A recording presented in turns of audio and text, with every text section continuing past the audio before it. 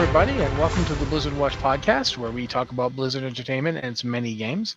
I'm your host, Matt, and with me this week is my fantastic co-host, Anne. So, Anne, what have you been up to lately? I mean, this week has been kind of crazy already, hasn't it? Yeah, it's been an interesting week. Yeah. A lot of my week has been...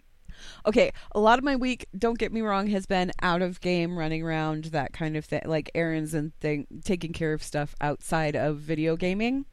A lot of my week has been playing as a jerk goose and doing jerk goose things, because that was a blast and a half. And if you haven't played Untitled Goose Game, I know for Switch anyway, it was like $15. I don't know how much it is for PC, but if it's anywhere in that price range, it is totally worth picking up, because I had so much fun with that. There's just something really cathartic about being a goose that's just being a total jerk to people for no reason. Also, if you do have the game and you're playing the game, I highly recommend picking up the radio until you get the funk station and then just doing the strut around town for no reason. Beyond that, let's see. Well, there was this patch thing that hit.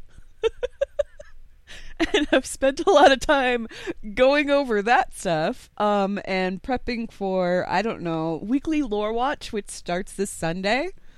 So, oh, right. Yeah, I guess I'm going to have to start paying attention to things. Yeah, we have quite a lot going on news-wise. Maybe we should, talk about that, because it's been a week. I don't know about you. What have you been up to? Well, you just saw it.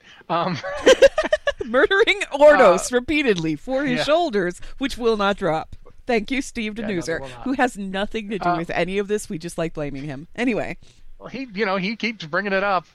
But anyway, so yeah, 8.2.5 dropped this week, and I mean, a lot of this stuff we're going to talk about on Lore Watch. So I don't feel like we need to belabor the lore aspect of it too much. But for those wondering, and I'm going to interrupt here, when I say weekly Lore Watch, I mean we are recording Lore Watch this Sunday, as usual. It will be going on Patreon this Sunday, as usual. It will be hitting the site on Wednesday. You will not be waiting a full week to hear what it is. And then the following Sunday, we will be recording another show. It will be going on Patreon. And the following Wednesday, it will be going on the site. You guys are getting your weekly show. Yeah, and it's thank you very much to those who pledged to make that happen. And if you haven't pledged your support and you still want to do so, you could go to patreon.com/blizzardwatch and, throw in a donation, help support, that kind of thing. The other thing we have going on this weekend is the D&D campaign, yeah? Yeah, we're doing that this weekend for sure. That one, we don't have pledges up to the point where we're going weekly with that, and I don't think we'd be going weekly with it anyway. It would just be regular. Yeah. But more than once a month, maybe. Yeah. Maybe, or even just guaranteed in a month. We haven't decided yet, but that pledge hasn't gotten there yet. But we are still doing one this weekend. As we record this, it's tomorrow. If you guys would like to see us murder a Kenku in our own party, maybe go patreon.com/blizzardwatch. It's going to be the one where one guy gets a TPK against his own party, I'm telling you. I don't know what's going to happen, but I'm really excited. That starts tomorrow, and we will be streaming that at 1:30 Central? Yeah. Is it 1:30 Central or 2:30 Central? 1:30 Mountain. 1:30 Mountain, 2:30 Central is when we're starting, so basically the same time that we start streaming the podcast, really. Pretty much, yeah. Pretty much. So if you're interested in that, hey, tune in tomorrow, because we're going to pick up where we left off. And Joe will be here this time, so that'll be fun. Yep. So, but to get back to 8.2.5, there was a lot of stuff going on with it. For one thing, I mean, the Alliance players can finally get the B mount that we've been teased with all expansion long. That's finally in the game. You can finally get it. I mean, the problem I'm having here is I'm trying really hard not to give you any spoilers or talk too much about what just happened, and it's making it extremely hard for me to think. It's like my brain is like, what, are you serious? Like, no, man, we got a whole other show about this. We could talk a little bit about it. We can talk a little bit about it, because what we saw here is an end to the war campaign. Did we see an end to the expansion? No. Did we see an end to the war campaign? Yes. That's the important part. I think, well, one thing I do think I want to talk about, and that I think is pretty important, is that Sylvanas is not dead, No. and her plans continue apace. Mm-hmm. That's important because one of the things they had said was that Sylvanas is not going to die this expansion. She's not the end boss. She's not going to be, she's not going to die. She's not going to be killed in a raid fight. That definitely seems to be the case. We're Right. getting kind of things, and also I think it's safe to say at this point that we're pretty sure of what 8.3 is going to be. I'm not saying we're absolutely sure about what it's going to be, but it seems to be sure. pointing towards a general direction, and that general direction seems to be very much tied to, obviously, N'Zoth, the old gods, that kind of thing, where we thought it was going to go, kind of. Yeah, we had a 50-50 shot up to this point. Yeah. I'd say we're now pretty solidly heading into like 90-10. Yeah. When one side is definitely, you definitely get the sense we're going that way. We aren't going to be dealing with Bolvar anytime soon. For people who are wondering about that, that doesn't seem to be in the cards just yet. So no, but it definitely does seem like if you went through patch 8.2 and you did Nazjatar and you paid attention to what was going on there, that those threads are the ones that are getting picked up. Yeah. So, but again, as much as that seems to be the case, I'm not going to absolutely say that that's for sure until I see it, because they've tricked me before, so I'm being careful. But yeah, overall, and I think the thing that I need to stress here is that when you are looking at future material, what you have to realize is that the team of writers that are working on this kind of thing, that are working on story direction and where everything goes, this is not the same team of writers that was working on all of this stuff several years ago. So I don't expect to see the same kind of cyclical, is that a word? Yeah, that is a word. Cyclical writing in terms of themes and how those themes play out. Because writers go in patterns when they write. They have like certain patterns and tropes and story setups that they enjoy using, and they usually use those in slightly different variations all the time. And I think that the early World of Warcraft team that was writing the story and doing the story direction, they had a direction that they were going, and it was a direction they were familiar with, and it was a direction that worked for them. This is an entirely new team, and we don't know what their patterns are yet, or even if they have patterns at all. That's why it's so difficult right now to predict where things are going to go.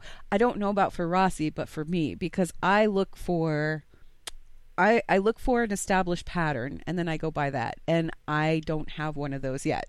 Give me another expansion or so, and then I'll be pulling out the predictions again. Anyway, it's not necessarily for me that I look for patterns so much as I just look for. My wife often says that I'm terrible to watch certain television shows with. Yeah. Because the second I'll be like, oh, so that's going to happen, and then 10 minutes later it happens, and she's like, how the heck did you know that? I'm like, well, it just made sense for the plot. Like it's the whole idea. If you just seep in stories long enough, you notice certain things because that's how stories are told. I think, and the worst is when you say it aloud to people, because then they glare at you. Unless you label it with proper possible spoiler warnings, in which case they're okay. But yeah, if you just blurt it out to somebody, they get. I think that the worst example was when I was watching The Last Jedi, and yes, there was a certain moment when I realized what was happening, and I was like, oh, we're going there. Okay, all right. But yeah, so yeah, and then the person that you're watching, I have this happen with when I watch TV shows and stuff with people all the freaking time. So yeah, with Warcraft, this expansion's been really good in some ways at surprising me, and in other ways, I wasn't surprised. There's certain stuff that I expected to happen that happened, and that's just the nature of storytelling to a degree.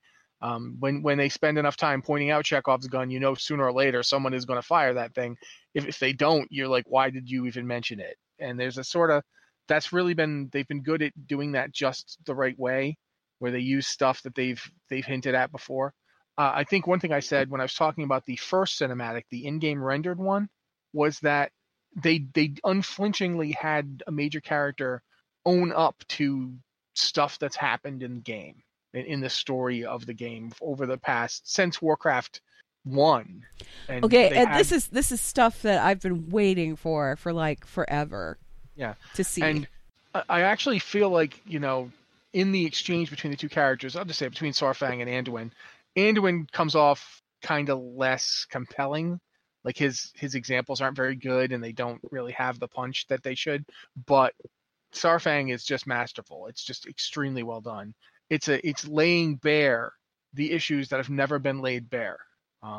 And I thought it was quite possibly that cinematic to me is the high point of this entire patch. It was just brilliantly Maybe even done. the expansion, honestly. Maybe. Well, we'll find out. We'll find out. Because oh yeah, well I mean we've still got places to go and things to do here, but for me it was this is all stuff that we've talked about before on Lore Watch. Like these are all points that we've made on Lore Watch, and these are all discussions that we've had on Lore Watch about the history of the Horde and what the Horde really means and the mistakes that have been made by the Horde and by Thrall and by all of this stuff is actually like this is the expansion where Horde characters are starting to own up to their actions, and I'm really appreciating it from a player's perspective because there's a point, I don't remember who you I was can't talking dodge to. responsibility forever.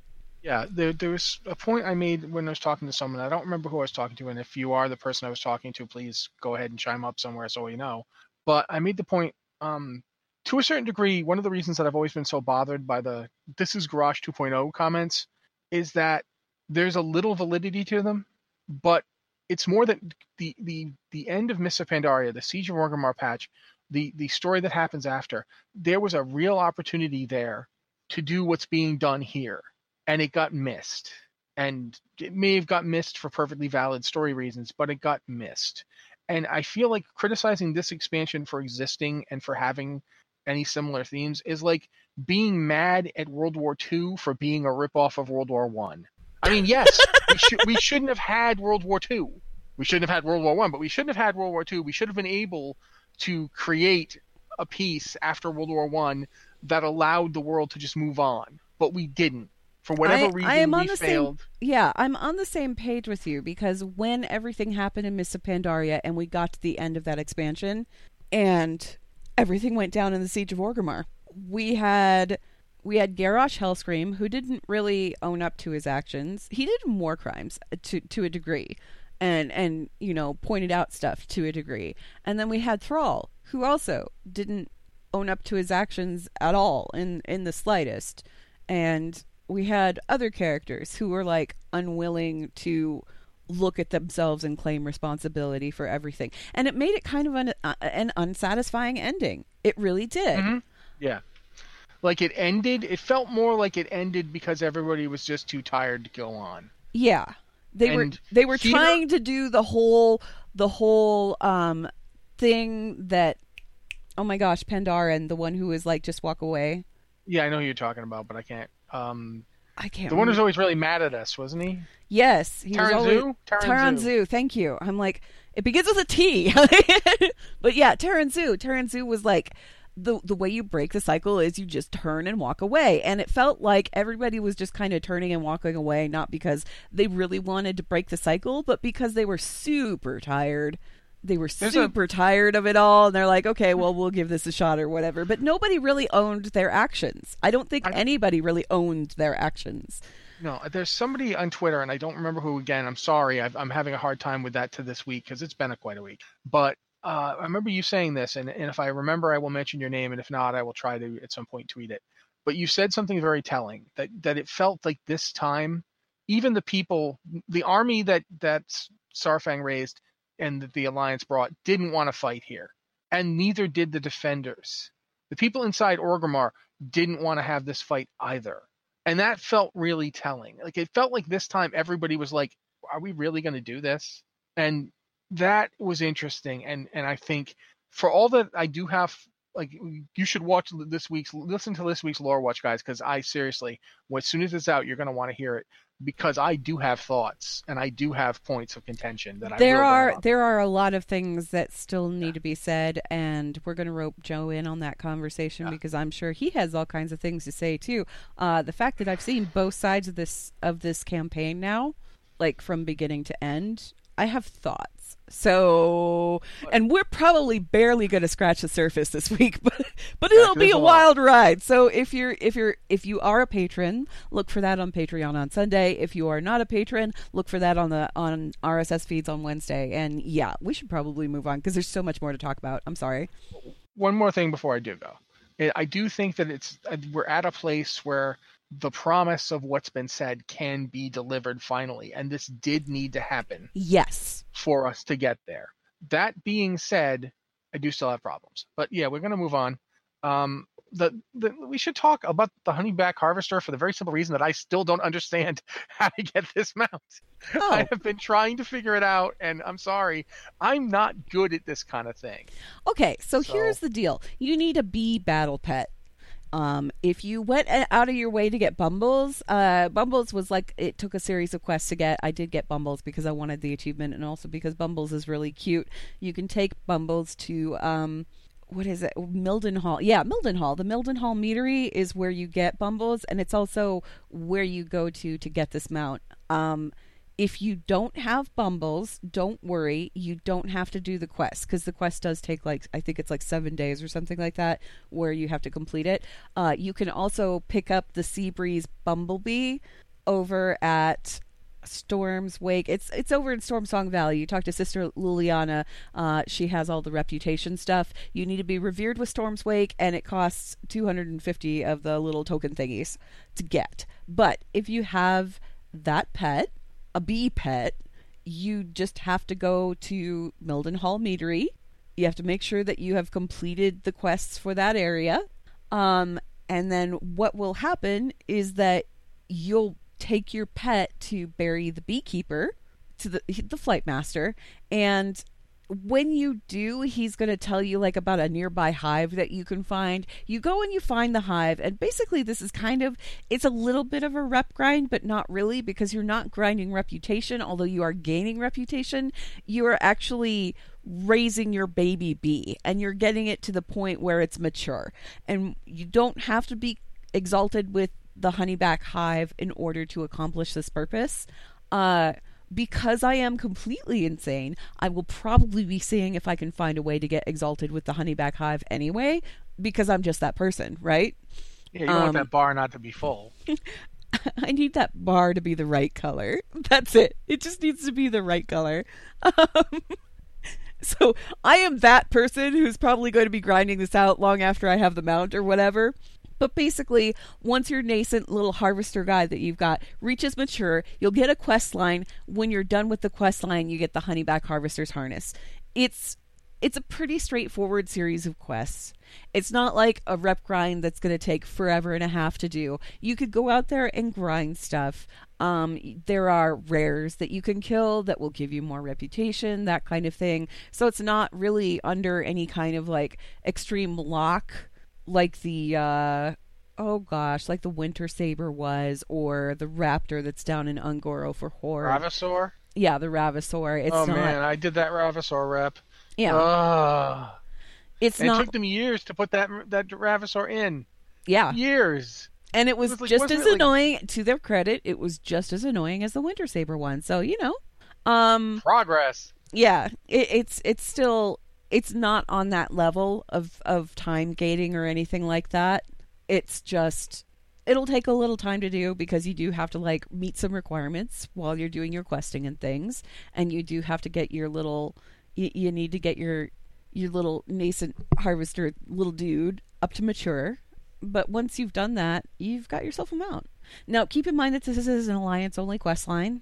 Is the mount alliance only as well? Like, you can only ride it when you're alliance, or can you get it alliance and then use it horde? It requires any alliance race. So it's alliance only. It's alliance only. However, on the horde side of things, there is the little dire horn that you have been raising as part of a quest chain, and you can raise that to maturity and get your own mount on that side. You can't do that on alliance side. I don't know if that dire horn is horde only, but I'm going to assume that it is, and the honeyback harvester is alliance only because it's like, One gets a Horde only mount, one gets an Alliance only mount. It just so happens that the Alliance only mount is a really cool bee that I wish you could get on Horde side, but okay, I get it. It's okay. I'm just doubly sad now. Yeah. Regardless, if you're an Alliance player and you wanted a bee mount, you can go do that now. Just take a bee pet out to Mildenhall Meadery, talk to the guy that's the flight master. Like, he's right there, flight master, and he will get you started on the whole thing. All right. Tyler wrote a cool post for us this week speculating about whether or not we were going to get Echo as a new Overwatch hero. If you don't remember who Echo is, she shows up at the very end of the Ashe trailer, the video they made, I think last year at this point. It was BlizzCon last year, yeah. Yeah, so when they did the little trailer for when McCree runs into Ashe and they have their little standoff, Echo is at the end of the video, and we don't really know much more than that she's some kind of Omnic, we think, maybe? I don't think we know much of anything about what Echo is, other than that she's obviously not, she's a machine, and she's cool. That's pretty much all we got. So yeah, it would be really nice to get more information about her, maybe get her as an Overwatch hero, why it was so important to McCree to set up that whole robbery just to get her out and turn her back on. Here's the weird part about Echo, right? Okay, when they introduced Echo, she came in at the end of that whole cinematic thing that was basically, it was the introduction for Ashe. She has the Vishkar logo. Mm-hmm. And if you're familiar with the Vishkar Corporation, that's the one that Symmetra was working for, the one that carried out all of that stuff that happened down in Rio de Janeiro that set off Lucio. I wanted to say Lucario, and I'm like, no, that's Pokemon. I'm in two different worlds here. Anyway, I apologize. If you play Pokemon, you totally understand what I just said. If you didn't, I am so sorry. Anyway, just imagine Lucio in a little ball. Then you're fine. You're fine. Okay, so anyway, Echo is technology that she's an Omnic. She's an Omnic that obviously has some sense of self-independence because she speaks like a person. She doesn't speak like something that has just been programmed or whatever. She sounds a lot like Athena. Yeah, she does, but not quite. It's a different kind of thing. Even Athena sounds a little bit more robotic and based on protocol than Echo does. Echo sounds like something with a personality, kind of like the Omnics that were with Zenyatta, that were discussing the possibility of Omnics having souls and that kind of thing, and it all led to everything that went on. Everything is all kind of interconnected here. But what I find really interesting about Echo is, number one, she's got the logo for the Vishkar Corporation. So I don't know if she was Vishkar technology or if the Vishkar company found her and claimed her for something or other, and whether or not this was pre or post her involvement in Overwatch, because she was involved in Overwatch at some point, had to have been. I don't know how McCree got the operating chip that was required to boot her up. I don't know how McCree knew that she was coming through on that train job and that he could get access to her if he showed up at the right place at the right time, and it just happened to be his old hangout. There's a lot that we don't know about Echo. She didn't seem to be aware of the fact that McCree lost his arm. So No, she reacted to that, yeah. Yeah, she reacted to that.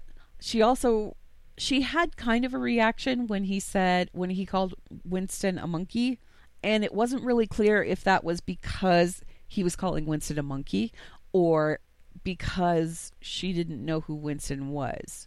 Because Winston did come in later too. Remember, Winston didn't come into the picture or anything until things were already kind of coming to a head, and he was there when they beat up Doomfist and everything, but prior to that, he was up on a space station on the moon with the rest of the space monkeys, right? Space apes, excuse me. I should be more accurate with my descriptions. But don't be speciesist. Yeah. The thing about Echo is it's well, why was she created? Where was she crafted? Was she crafted in one of the Omniums? Was she part of the Omnic Crisis? Was she here when all of that was going down? Or was she developed post-Omnic Crisis as a response to it, or hard to fight against it. There's lots reaction, to everything that was going on with it, and to help kind of deal with the fallout or whatever. Because she's a very different looking Omnic. She's got kind of a human face. That's the thing. Her she's technology got this looks completely different. Not just her face, but all of her. It's not, and not only does she have a human face, but that human face seems to be formed out of hard light technology, which is the same stuff that Vishkar's been using to build civilizations like cities and things like that. So there's a lot of lore reasons why I really want to know more about Echo.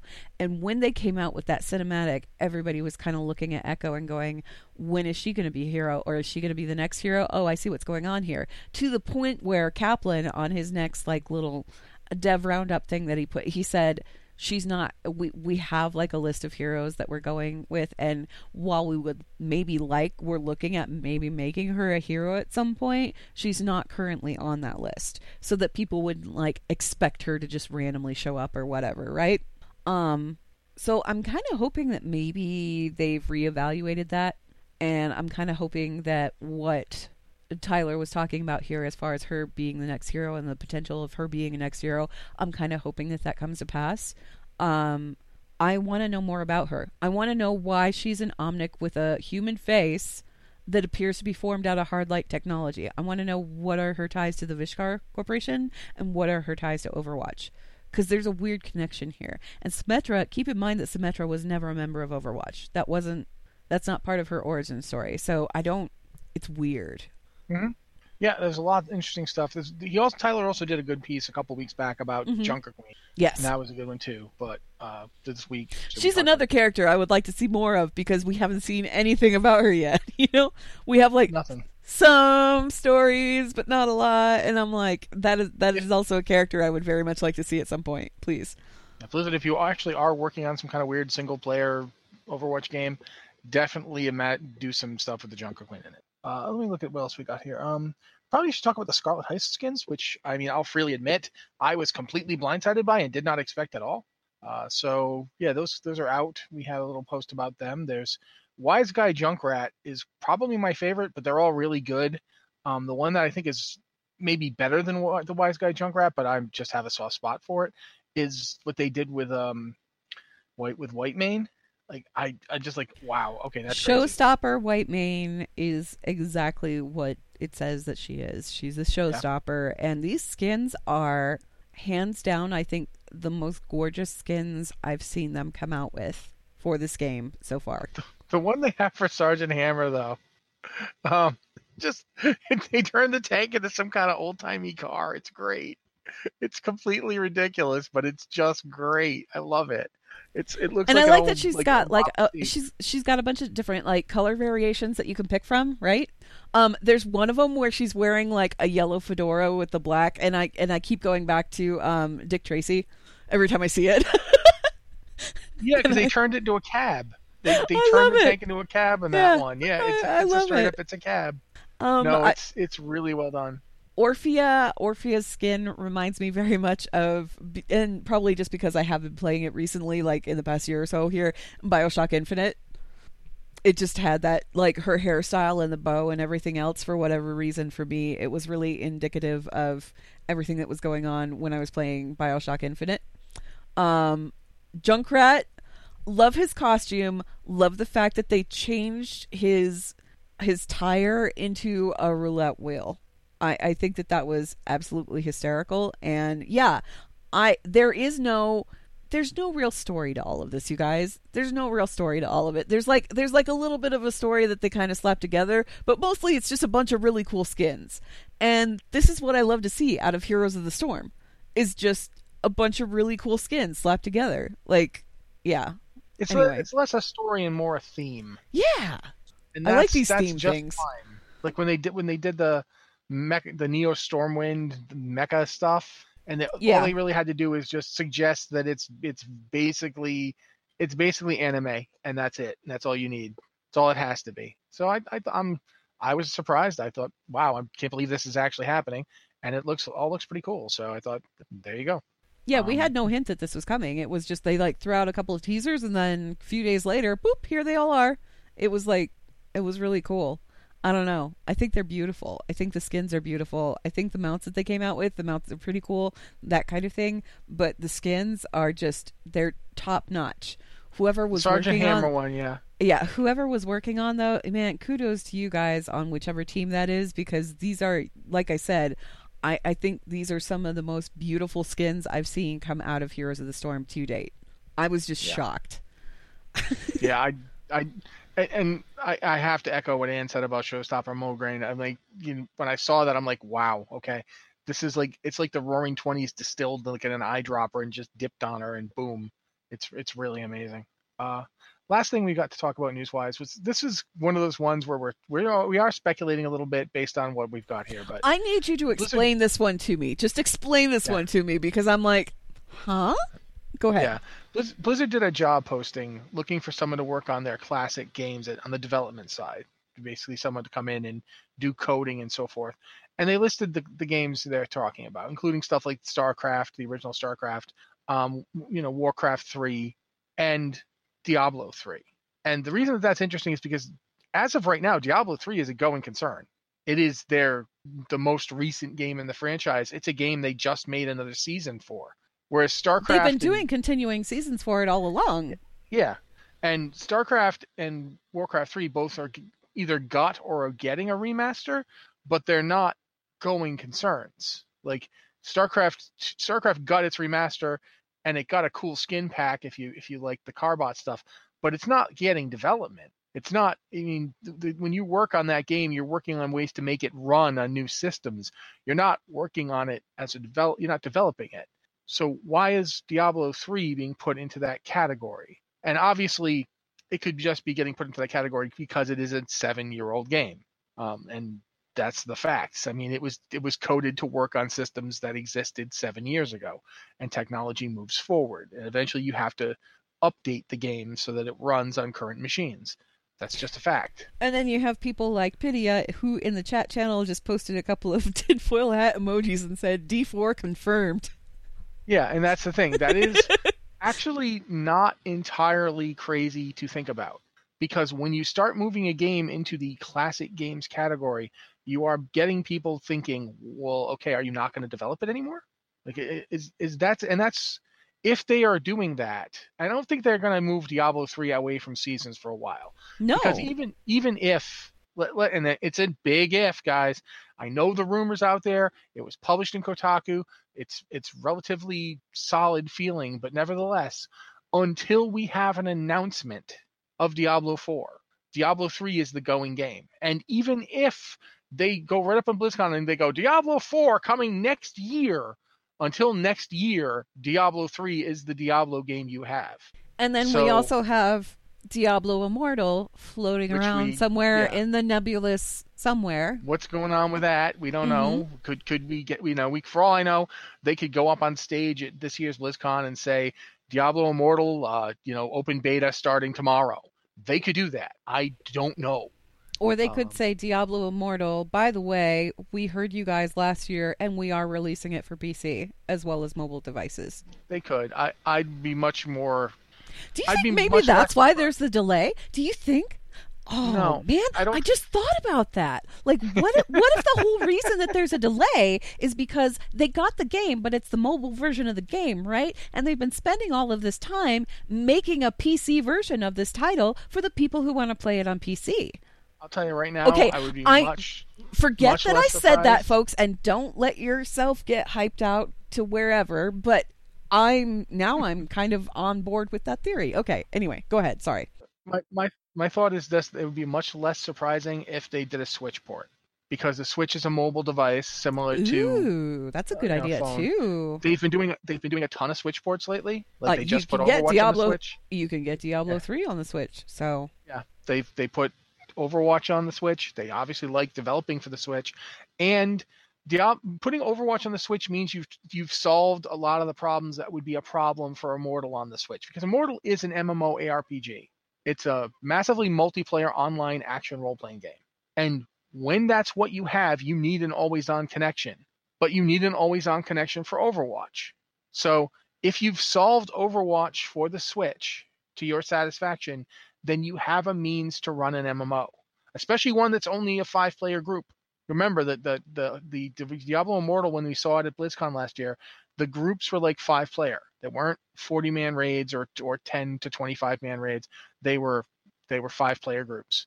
So that's pretty. If you can do an Overwatch group, which I think isn't Overwatch like four or 5 people to a team. I've mentioned many times I can't play Overwatch without getting motion sick. So how many people is it in an Overwatch match? I want to say 6, but I could be wrong. It's been a while. It's been a hot minute since I played Overwatch, folks. Sorry. But if you can run those size groups and you can do it in an Overwatch setting, then you can do Diablo Immortal on the Switch. That's not a problem anymore. And I would not be surprised. I'm not saying that they've done so. I have no idea.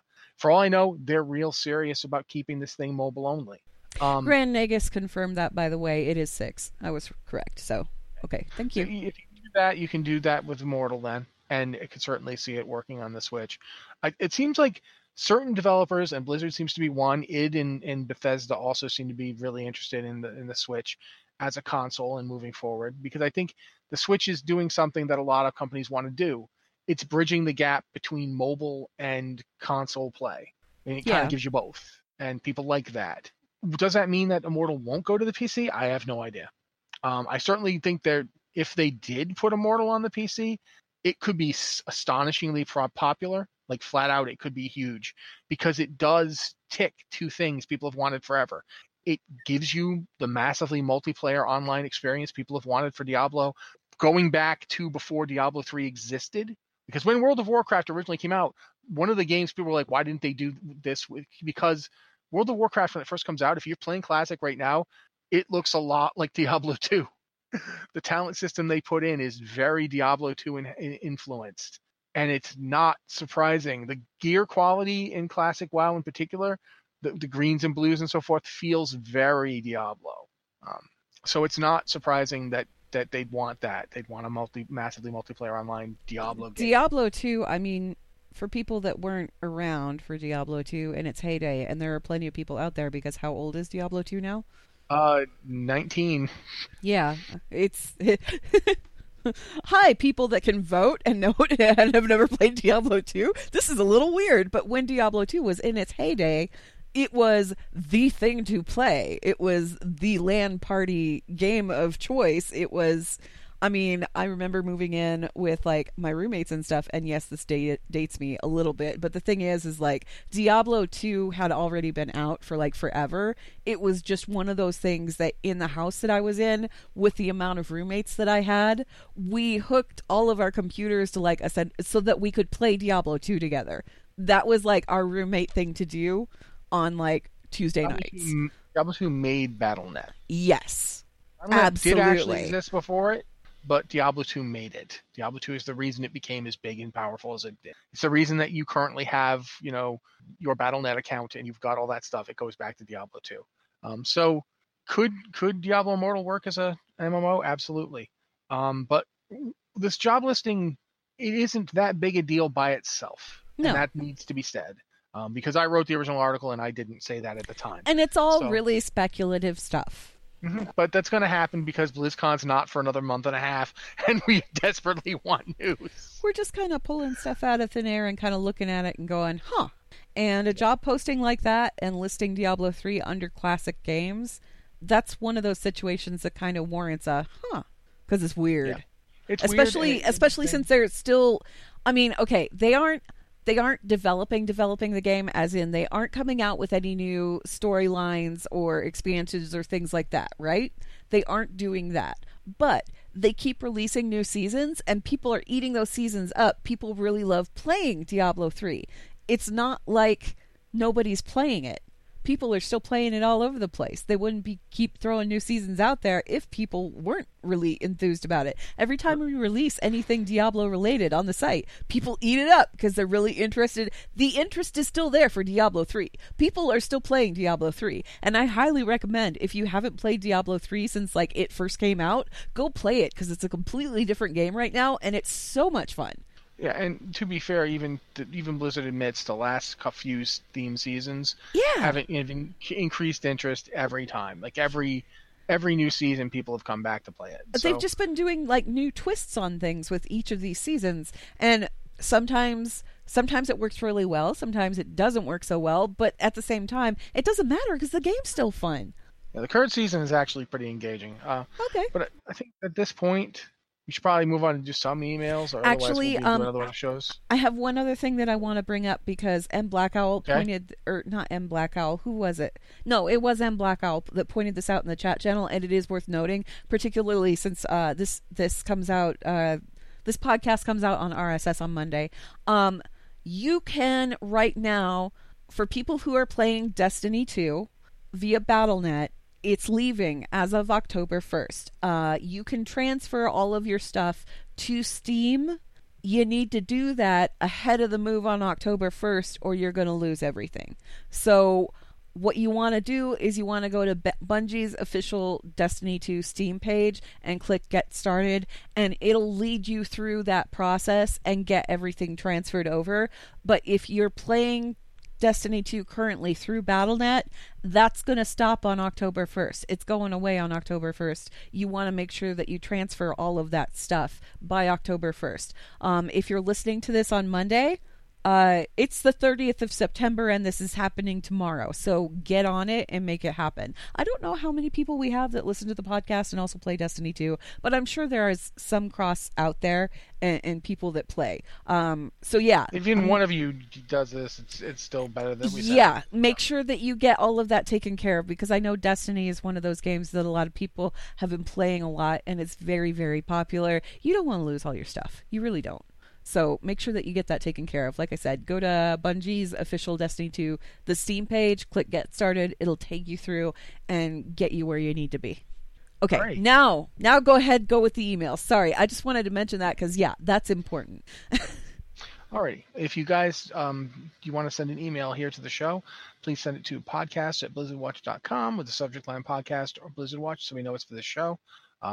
Sometimes we get ones that say for either podcast, and when we do, I grab them and put them on this show. So if you also want to use our Patreon, not our Patreon, sorry, our Discord server, we have a channel for Q and podcast questions, and you can tell us in the question which show you want it for, and we'll put it here as label it Q for the Q if you want it in the Q, or label it with whichever podcast if you want it for the podcast. We're good either way. But right now Anne's going to read them for us, so if you don't mind, Anne. Yeah, first question. It's so ironic because this is exactly what you were doing during the pre-show. We were talking about this and dealing with this during the pre-show. This is from Tetsemi, who says, question, Blizzard Watch podcast. Since all transmoggable loot from Ordos is going to start showing up on the black market auction house in 8.2.5, will Rossi start a gold-making empire to try and acquire his shoulders that way? No. No? I don't have the aptitude or the interest in farming gold. Okay. I was so bad at making gold that when we were in Warlords of Draenor and you could make gold super, super easy and people accumulated millions of gold, I didn't, because just the very idea of doing even the minimal amount of work you had to do to get gold was like, I don't want to do that. I'm going to go get some transmog gear. So yeah, I will just sit here and I will tap dance on Ordos's burning corpse until he coughs up those shoulders, even if it takes me 10 years, because I'm never going to have the 3 to 5 million gold it's going to take to buy those shoulders off the auction house. I don't. Pidia says, follow-up question, what character and server should we send our gold to? That's okay. No, don't worry about it, guys. I actually have a follow-up question for you because I know I have a very specific answer to it, but I don't know about you. If given the choice between farming a boss eternally for a potential drop at something or dropping an obscene amount of gold on that item, which do you prefer and why? Like I said, my mindset is not such that I do make obscene amounts of gold. If you had obscene amounts of gold, just assume that you have like a money pit somewhere that you could dive into Scrooge McDuck style. Would you take some of that fortune and spend it on the thing, or would you just go kill the boss? But that's the whole point of my answer is that I prefer to go farm the bosses.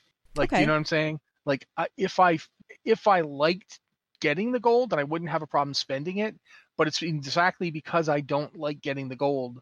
The only time I've ever sat down and farmed up a lot of money was when I got the transmog mount. Okay. And that was before it was a transmog mount because it was a reforge mount. It was super useful. It was super useful, and like I knew nobody else in my guild could get it because I was in a small guild at the time. Because it was before I joined the guild you and I were in. No, that's not true because we were together in Cataclysm. Yeah, we were together in Cataclysm. No, you got it. Yeah, You got it. I got think it while you we were and there. like 2 other people got it, and one of them was the dude who played the auction house obsessively, and he just had the money for it. And I got it because I just had to have the Reforge mount. And I remember when they announced they were taking Reforging out, I was super mad. And then they were like, but we're going to make it a transmog mount. And I think I did one of those things where up in a tree somewhere halfway across the province, some birds were like, what? What is that sound? That is the sound of ultimate joy. I made that joy once, and now the Rossi makes that joy noise. And it cuts to me going, the pupils of your eyes momentarily actually turned physically to hearts. yes. When that happened.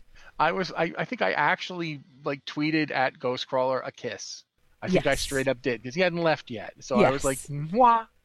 Because that was like even though he probably didn't have anything to do with it, it didn't matter. No, you kiss Greg. You just kiss Greg. So yeah, I'm willing to spend money on things when I have it, but I generally prefer the option to go get it this way, even if it frustrates me and even if I never get it. Like because buying it, if I just went and bought Ashkandi, it wouldn't have been as good. But the fact that I went and killed, Nefarian over and over again until he finally coughed it up, and then I gave his corpse a few kicks, and then I killed him a few dozen more times and got a few more. That made it better for me. Generally speaking, I prefer that. For me, I don't know. There's just something relaxing about farming. Yes, it's frustrating.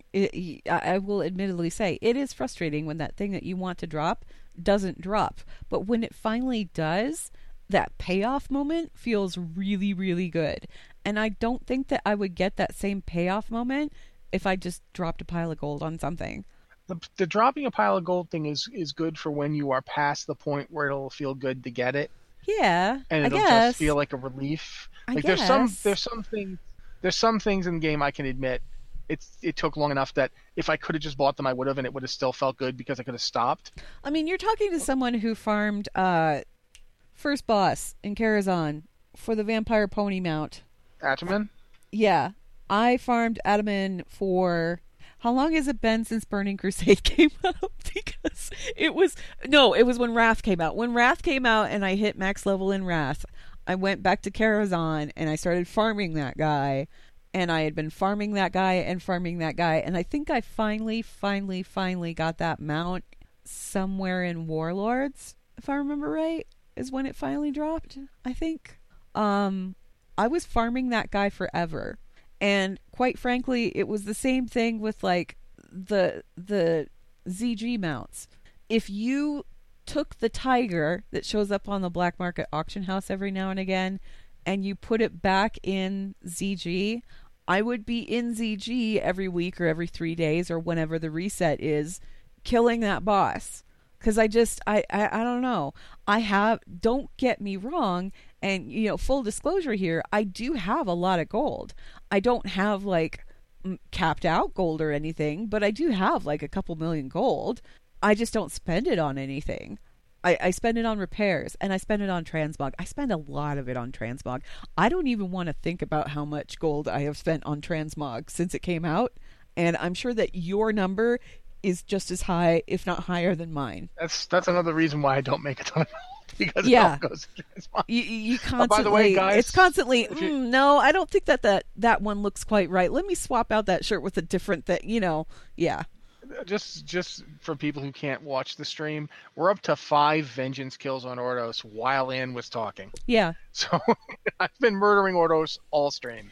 And he's not even dropping loot at this point. You're just killing him because it's fun to kill him. You're going to die again. Also because I like watching this transmog in action. But anyway. Yeah. Yeah, I think that we've answered that, though.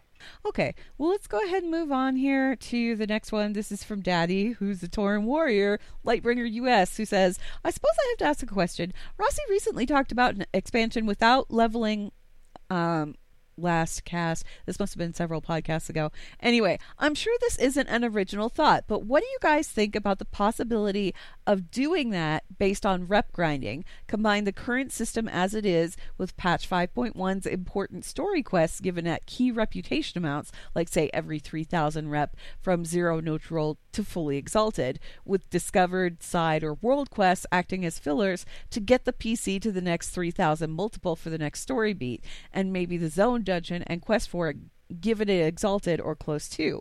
Your thoughts? Daddy. Okay.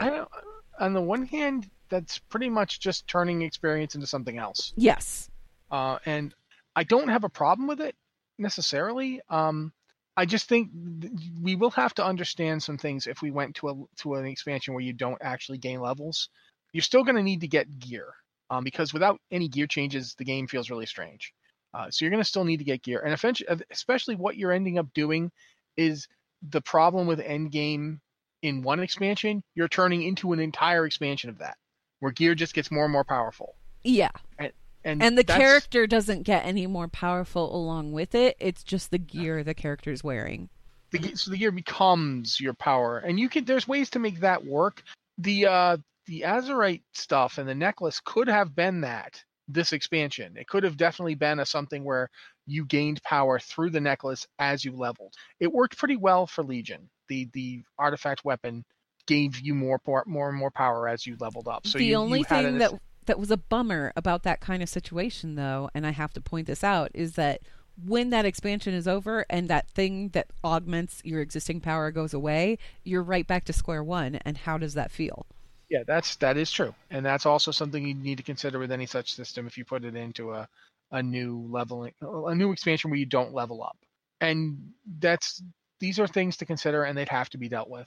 I do think it's feasible, and I have thought from the beginning that you could do WoW expansions where you didn't actually get levels, and if you did it right, you could do them faster because you wouldn't actually necessarily need leveling content for your expansion. Like, it would literally just be, if you look at like the way a lot of other games do DLC, you get the DLC when you're max level in the game, and it doesn't add a level cap. It just gives you more stuff. One example I'll use from the game I was playing until recently, Assassin's Creed Odyssey, when it had its DLC, didn't add new levels. It just added new places to go and new stuff to do. And that's fine. You could do that, but you do have to be aware WoW is not like that kind of game. WoW is an MMO. Or if you look at Mass Effect or you look at Dragon Age, when they add DLC content for that game, it isn't really so much about gaining levels as it is furthering the narrative story. Yes, and that's certainly something WoW could do, but since WoW is a story where your character never stops, like it continues, we're on 15 years of it now, and I've, like I said today during the pre-show, one of my characters dates back to the very opening of WoW, and I keep playing him, I keep leveling him every expansion because he's my first character, and he's 15 years old. You know, I mean, November of this year he'll be 15, and because you know that after that expansion, you're going to have to level again sooner or later, unless every expansion just keeps you at, like, max level now and you never level again. How does it, I'm just going to interject here real quick because I have to ask this. How does it feel knowing that a character that you rolled at launch and started playing at launch, if they were a real person, they are the age where they could get a driver's permit and start driving a car? Yeah, there is something to be said for it. I started him. It's a little weird to think about. Because he's a human, when I started him, he had red hair and like a red beard, and now he's all gray because I've aged him 15 years in my head. So he's going through all the years with me, and he's old like I am. We both got old. So that's deep. Yeah, so there's something to be said for that. And I think you have to think about, like, it's certainly doable, but is it too much of a departure from the game experience for people? Do people want that leveling experience? I mean, because to a certain degree, what he describes here is just the leveling experience turned into a reputation grind. Because that's how leveling works. You do stuff until you get to the end. You get enough experience and get to the end of it. I should also interject here and say that for me, and my peculiar quirks, which we have already discussed and touched on a little bit earlier, giving me an expansion where all I do is grind those bars and make them the right color, I'm down for that. I'm totally down for that because that's just what I enjoy doing. I am one of a very select group of people that really enjoys that kind of thing. Most people would look at that and just no. I know you talk about 5.1. Yes, I loved 5.1 and I loved how they introduced the story in 5.1. But I also look at Endgame and Mists of Pandaria when it first came out, and the fact that we had all of these different factions, and each of these factions had their own different like daily system for grinding rep, and how people reacted to that, and they were not happy about it. So, I'm going to throw that out there. Go ahead, Rossi. I'm sorry. No, I think we've pretty much answered it. It's doable, but there are concerns. You definitely would need to make it. You need to make it feel good for people for whom leveling is more fun than rep grinding. And one of the reasons that for some people leveling is more fun than rep grinding is we don't all level at the same speed. No. Some people can burn through levels. Other people, not so much. If you make a reputation-based system, if you can only gather so much reputation at any given time, which is how almost all reputation systems work, you are throttling how fast people can quote-unquote level. Because and I know Mitch, one of the things that Mitch really enjoys with every expansion is zooming his character through stuff as quickly as possible. He likes leveling really fast. And there's lots of people who feel that way. Imagine if you started, say, this expansion. You started Battle for Azeroth, you knew the level 110 character, and you were throttled on how fast you could level through a zone. You just couldn't. No matter, you can't stay up as late as you want, take as many energy drinks as you want, skip as much quest text as you want. It's still going to take 45 days for you to hit max level, quote unquote, which is just, exalted. That's how long it will take because there's only so much experience, there's only so much reputation you can actually get in a day. If it still works that way, the way reputation has worked for years, then there are people who would be dissatisfied. If it doesn't work that way, you have literally just started calling experience reputation. You've literally just made leveling into a rep grind, and it is basically the same mechanic. It's just hiding the level behind a different gloss. So and to be honest, reputation is kind of tied to leveling right now anyway. Yeah, and if you're going to do that, you might as well just level. Yeah. I think, and I appreciate the direction that this questioning kind of went, because it is a good question and it's a good thing to bring up. And it's certainly not something that it's certainly worth considering. I absolutely think it is. Well, here's the thing is, this game is, as we've pointed out several times over, it is old. It is like 15 years old, almost 15. It'll be 15 in November. Happy birthday. But it's also, a game like that has a finite amount of replayability, and Blizzard has done a pretty good job of switching things up with every expansion, so there's something new and interesting to do.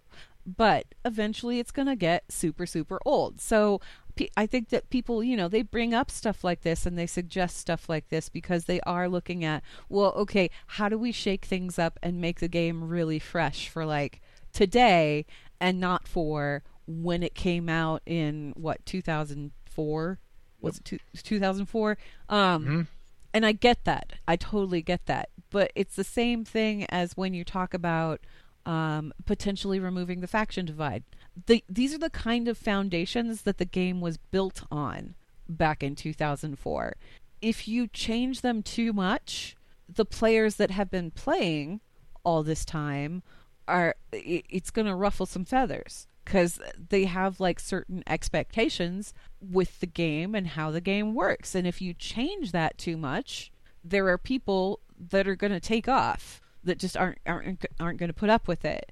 So you have to keep that into consideration too when you look at stuff like that. And that's why I talk about, I enjoy grinding rep. That's my jam. I love doing it. I love making all of those bars the same color, but I am one of a very small group of people that really enjoys doing that and thinks that that's super fun. The other people don't necessarily feel that way. And if you made that tied to it, would I be delighted? Yeah, sure, I'd totally play that game. Would anybody else? That's the question. So you want to make these changes to keep the game fresh, but you also want to hang on to the people that have been engaging with this game and playing this game and enjoying this game for 15 years. How many changes can you make legit without stepping on toes and still keep the game fresh? And I think that's kind of what the design team, that's the continual puzzle that they have to work with. I think it's a fascinating puzzle. And I kind of wonder, I would love to sit in on one of those meetings and just like listen to what's going on and listen to the discussions that are being had about it, because I'm sure it's absolutely fascinating, but I don't know. There's a ship of Theseus to it. Yeah. How much can you take and change? Explain the ship of Theseus thing to people who don't get that. I do, but really briefly. Yeah, really briefly. The ship of Theseus is basically based on the concept that as you have a ship, as you are, a seagoing vessel, you make repairs, and those repairs include replacing damaged pieces of the ship. If you do this long enough, you've replaced every piece of the ship. At what point is it not the original ship anymore? Because you'll eventually reach a point where there's not a single piece of wood or a piece of furnishing or anything that was on that ship when it was first made. That ship has been completely replaced. And yet, it happened over a course of time. They didn't just show up one day and just change everything. Pieces have been changed in and out throughout its life. Is it still the same ship, or is it a different ship? That debate's been happening forever. It happens about ships. It happens about, video games. It happens about anything. Anything where restoring vintage items. Yeah, that kind painting, of thing. Yeah. Anything where classic cars. You're engaged in making changes. You eventually come to a point where someone can look up and say to you, okay, World of Warcraft doesn't have the same talent system anymore. World of Warcraft doesn't have all the same cities anymore. World of Warcraft doesn't have the same combat animations anymore. World of Warcraft doesn't have the same barons anymore. No, yeah, exactly. And when you do that process of changing and growing over time, it's not immediately apparent to you how much it's changed until, say, you put out an exact reproduction of the way the game was in 2006. Then it's really obvious. Boy, I tell you what, is it ever? And people are really loving Classic for a reason. Yeah. But at the same time, that's the original ship. Oh my gosh, let's go look at the original ship. This is crazy. It's like at back. At the same time, they did a thing today where they posted updates to the "This is not a bug" list. Yes. And that is like the most popular list on the forums. A lot of people are going back to WoW Classic and then being surprised that all the stuff that's been added since isn't there. And, wait, what about this? How come I can't do this? Well, that wasn't added until this. And they're not bugs. It's just the way the game was. The game was different. And that's the thing about any change you want to make. If you wanted to make a change where the entire expansion doesn't have leveling, every expansion previously has had leveling. Even if it only had 5 levels of it. Every single expansion has had leveling. That's why we're level 120 right now. To suddenly take that away would be weird for people. Not everybody, but some people. Just like if they've never done this thing that I'm about to say. And imagine if they did it. They've never taken a class out. Ooh, boy. Imagine if they removed a class. Let's just take demon hunters and warlocks and put them together and make a new class out of them. Yeah, and some players would probably be thrilled to finally have their tanking warlock. But warlocks that have been playing warlocks since 2004? Oh, no. No. Yeah. Imagine if they'd had, they were originally going to make it so when you played a Death Knight, you had to sacrifice a character, and that character would be reborn as a Death Knight. So if you had the Paladin or Warrior, you'd die, and you'd come back as a Death Knight.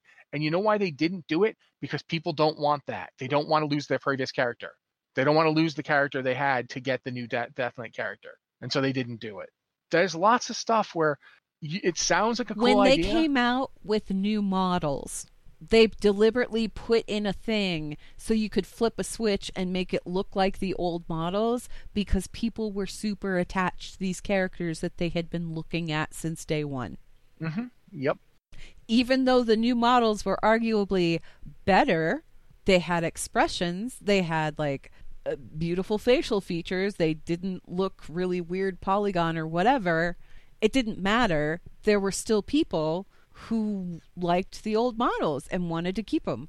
It's sort of they didn't feel that the model really worked with their character either. It's like, oh, I've looked like this forever. This doesn't look right.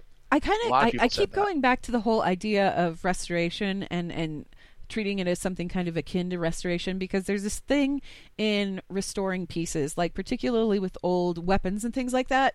If you clean an old weapon and make it really shiny and make it look really new again, does it look pretty? Yes. Is it worth as much as it was if you had left the grime there? No, you just ruined the value of that piece.